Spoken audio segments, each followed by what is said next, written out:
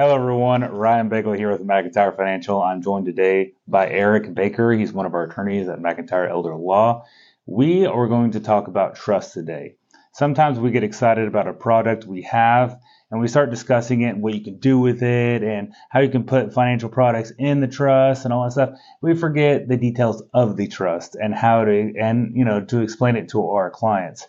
So we're going to explain it to you guys what a trust is. Eric's an expert, so he's going to explain it really.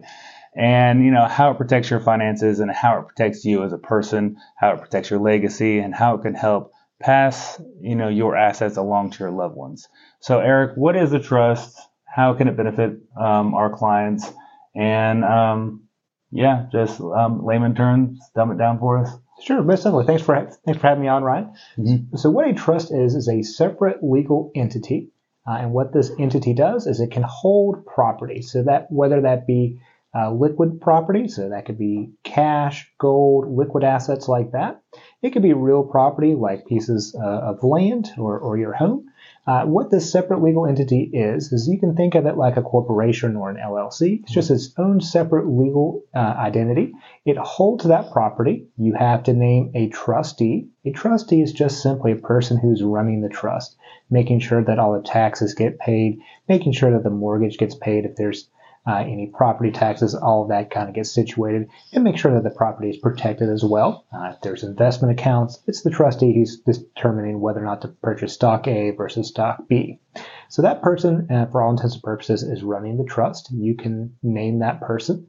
Two different types of trust. There's a revocable trust. With a revocable trust, you're still in full control over the trust. So if you wanted to change any of the terms of that trust, you're free to do so. If you want to change who the ultimate beneficiary is, again, you're free to do so.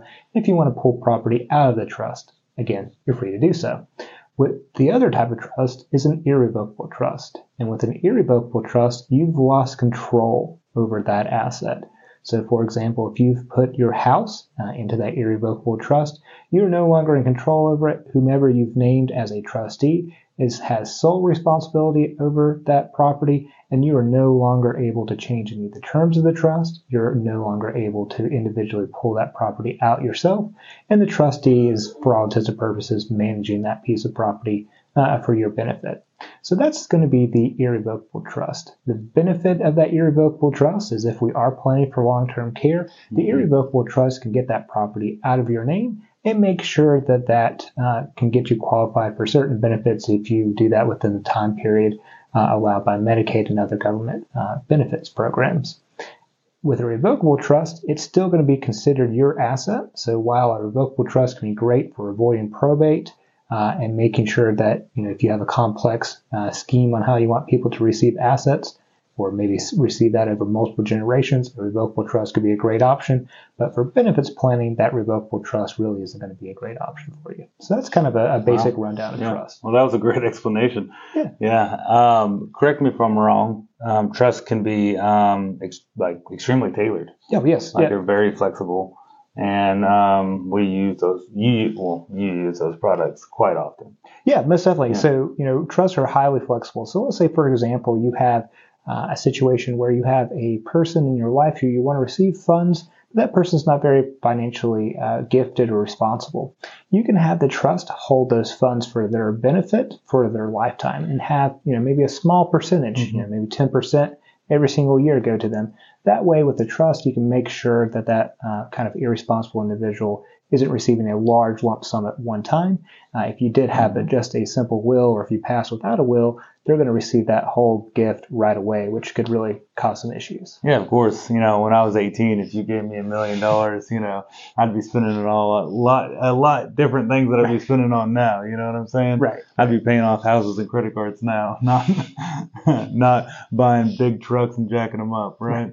So, so there are really, really great benefits to having a trust. I love trusts. I think they are super amazing tools.